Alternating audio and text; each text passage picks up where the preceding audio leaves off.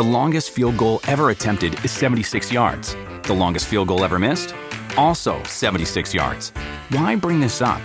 Because knowing your limits matters, both when you're kicking a field goal and when you gamble. Betting more than you're comfortable with is like trying a 70-yard field goal. It probably won't go well. So set a limit when you gamble and stick to it. Want more helpful tips like this? Go to keepitfunohio.com for games, quizzes, and lots of ways to keep your gambling from getting out of hand.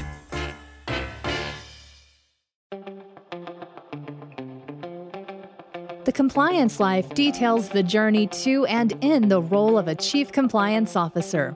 How does one come to sit in the CCO chair? What are some of the skills a CCO needs to successfully navigate the compliance waters in any company? What are some of the top challenges CCOs have faced, and how did they meet them? These questions and many others will be explored in this new podcast series. The Compliance Life is hosted by Tom Fox, and each month he'll present the story of one CCO through 4 episodes. The Compliance Life is a production of the Compliance Podcast Network. This month on The Compliance Life, my guest is Asha Palmer. Asha has the current position of CECO at Conversant by OneTrust. We talk about what it's like to be a CECO at a compliance tech and product company. We detail her journey from watching Claire Huxtable on the Crosby Show to wanting to become a lawyer to going to a historic Black college and university, law school, moving to Abu Dhabi, becoming passionate about working in compliance, establishing her own compliance consulting firm, which led her to sitting in the CCO chair or CECO chair at Conversant by OneTrust. She details for us some of her observations in moving from the legal to compliance profession and what compliance professionals need to be thinking about and, more importantly, doing in the future. It's a fascinating exploration. I know you will enjoy this month's offering on The Compliance Life. The Compliance Life is a production of the Compliance Podcast Network. Hello, everyone. This is Tom Fox back again with episode 2 of this month's The Compliance Life with Asha Palmer. Asha, first of all, welcome back. Thanks for having me, Tom. Asha, we ended our last podcast with the question, what do you think about Abu Dhabi? So we're going to start this podcast with that question. Who asked it to you and what did you think? Of course. My husband asked it to me. We ended the last episode talking about my path to the Department of Justice, a path that, I was very excited about under administration. I was also very excited to work with. And about 9 months into that journey, my husband called me. I was actually at the NAC, which is the training facility for AUSAs. And I was at the NAC for 2 weeks, and my husband called me probably a week and a half into that. I was getting ready for my trial, and he said, "What do you think about Abu Dhabi?" To which I answered, "What are you talking about? I don't think about Abu Dhabi." Actually, Tom, I said after that, "I'm not even sure I know where it is." Which I'm afraid to admit right now, but at that time I was like, why are you asking me this? What is your real question, right? That's the litigator in me. It's like, what's your real question? To which he then explained a week later, because I did shut the conversation down right there, that there was an opportunity for him in Abu Dhabi to work for Cleveland Clinic Abu Dhabi and establish a standard of healthcare in Abu Dhabi that would be groundbreaking and game changing. And he was very excited about that opportunity. I still was not willing to have the conversation at the time, really enjoying my job and having just started. But I lost that battle. We went to visit, and I had never seen my husband so excited about something in his career that I could not say no. So I've had, I don't know if you've come to know Don Cinco, the Chief Integrity Officer at Cleveland Clinic but I've had Don on several times, and he's talked about Abu Dhabi and the Cleveland Clinic and their work there. But what did you do after your relocation to Abu Dhabi? Yeah, so what's interesting is the person who is not the person with the job moving abroad is usually called the trailing spouse. So the original plan was that I was going to be the trailing spouse. But Tom, if you know me, I don't trail far behind much. So I actually got on the phone when we made the decision with one of my mentors at the Coca-Cola company, who I had worked very closely with during my time at King and Spalding, and said, what am I going to do? I can't be a litigator over there. That's all I know. What am I going to do? And he actually opened a door at Coca-Cola for me on an interim basis to work for them in their trademark litigation department, looking after their Africa portfolio, where they had a lot of trademark infringement litigation. And so actually before I left the US to patriate over to Abu Dhabi, I had been offered an interim job with the Coca-Cola company, where I worked for 2 years after being over there. What else did you get up to in Abu Dhabi? Yeah, so trademark law was not quite my jam. It was interesting, but again, not what I wanted to do. And so I really went on a path of discovery, of trying to understand the skills that I had gotten at King and Spalding, the skills I had gotten at the Department of Justice, my passion for really change and storytelling, to sort of figure out what I wanted to do. So many people have heard this story before, Tom. I started teaching business ethics to college business students at the American University, Dubai.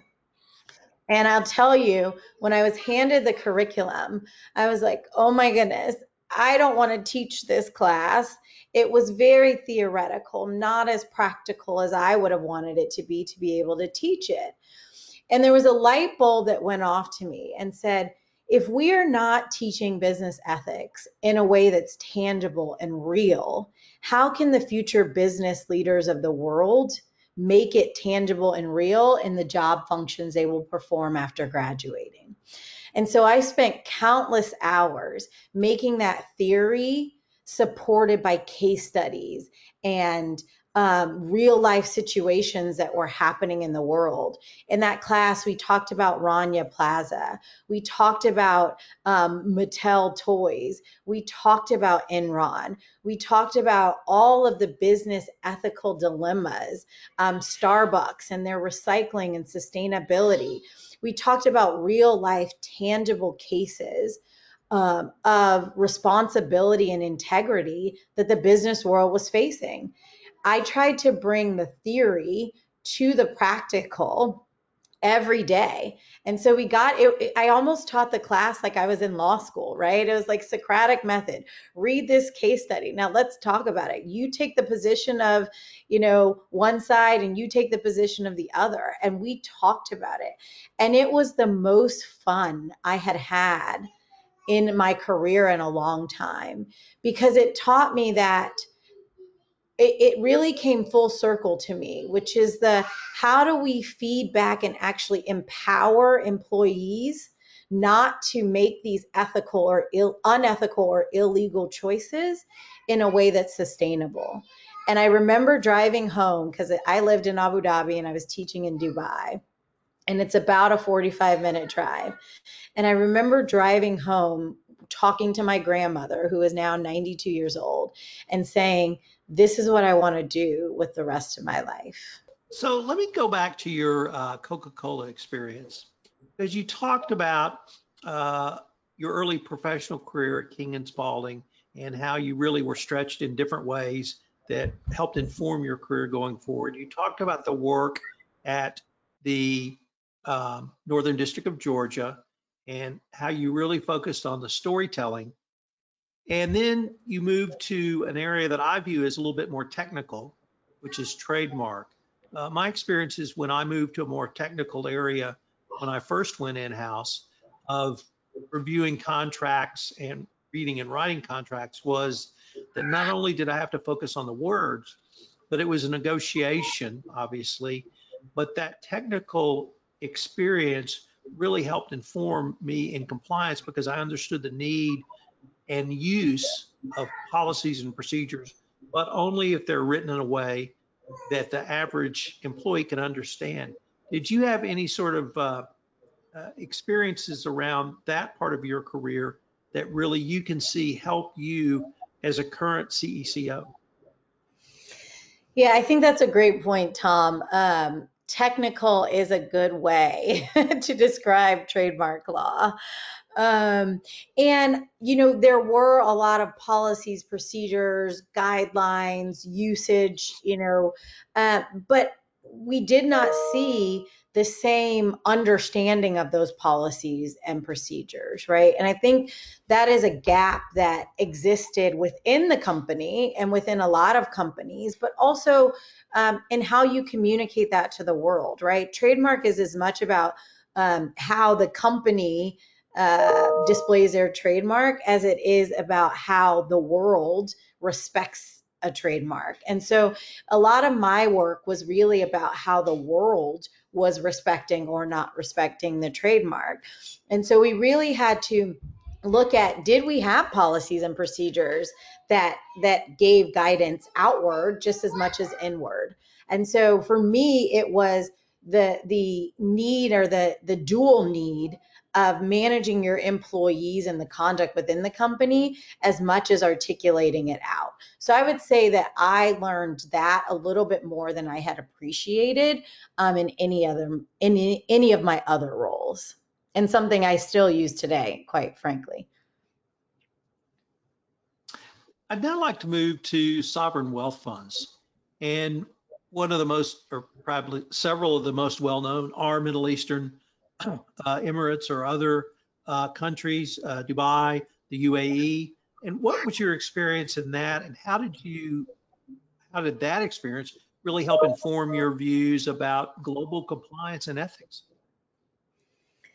So, Tom, after I professed my love for ethics and compliance to my grandmother on that ride home, I was a woman on a mission again. And I was determined to articulate why the sum of my experiences before formally entering the ethics and compliance world made me a great ethics and compliance officer or counsel. And I was able to articulate and advocate for, again, the storytelling, teaching, understanding legal consequences, but not necessarily communicating in legal consequences. I had dealt with the carrot and the stick, right? The incentive based, you should want to do the right thing, as well as the if you don't, there will be consequences. And so the sum of those experiences, as well as understanding, you have to have feedback. You can't just, chase the bad guys without changing some of the laws, the regulations, the procedures, and the processes. And so the sum of my experiences really manifested for me in that aha moment. And then I was so privileged to go work for a sovereign wealth fund in Abu Dhabi that had varying businesses across the world. So not only were they geographically diverse, they were industry diverse. And so we dealt with aerospace, we dealt with healthcare, we dealt with energy, we dealt with so many different types of companies. And so the benefit for me was not just managing the compliance program at the parent company level, but it was also infusing myself into the ethics and compliance programs at each of those subsidiaries, because there were different maturity levels, there were different risk profiles, there was different scalability and resourcing, there were different geographic considerations that we had to take in place. And so there was no one size fits all compliance program. And so we couldn't copy paste the compliance program we had at the parent company to all of the subsidiaries, or we would be doing them a disservice. And so it really made us have to be agile and think about what are the risks and how do we manifest a compliance program that is tangible and really tailored to the needs of not only the parent company, but to each one of our subsidiary portfolio companies. You know, just listening to that, it sounds to me that is a very early precursor to ESG and how someone can think about that. There's no one size fits all. You have to look at each component. Every company is going to be different, not simply within a vertical, but across your portfolio. Would that even be a fair assessment? Yeah, I think that is. And you have to, because here's the thing, you need the buy-in from not only each of the companies, but the individuals in the companies that we have thought about your risks, your values, your, efforts. And we have come up with a program that is tailored for you. And so it's the same conversation happening in ESG. And I'm on a lot of these conversations, which is like, how does ethics come into ESG? And really that authenticity, that prioritization is so important because that is what is going to not only get the buy-in at every level, but that's what's going to sustain those efforts past what could be a moment or a movement. So, Asha, unfortunately, we are near the end of our time for this episode, but I hope our listeners will join us in our next episode where we take a look at your consulting practice. I look forward to continuing the conversation. Thanks, Tom. Hello, everyone. This is Tom Fox. Thank you again for listening to this episode of The Compliance Life. I hope you will join me again next week where I take up another episode with Scott Sullivan in The Compliance Life. The Compliance Life is a production of the Compliance Podcast Network. If you would like to be featured on The Compliance Life, please give me an email at tfox@tfoxlaw.com. Also, if you like this series, please give us a rating on iTunes. Any review and rating would definitely help get the word out about the latest addition to the Compliance Podcast Network. Thanks again. This podcast is a part of the C-Suite Radio Network. For more top business podcasts, visit c-suiteradio.com.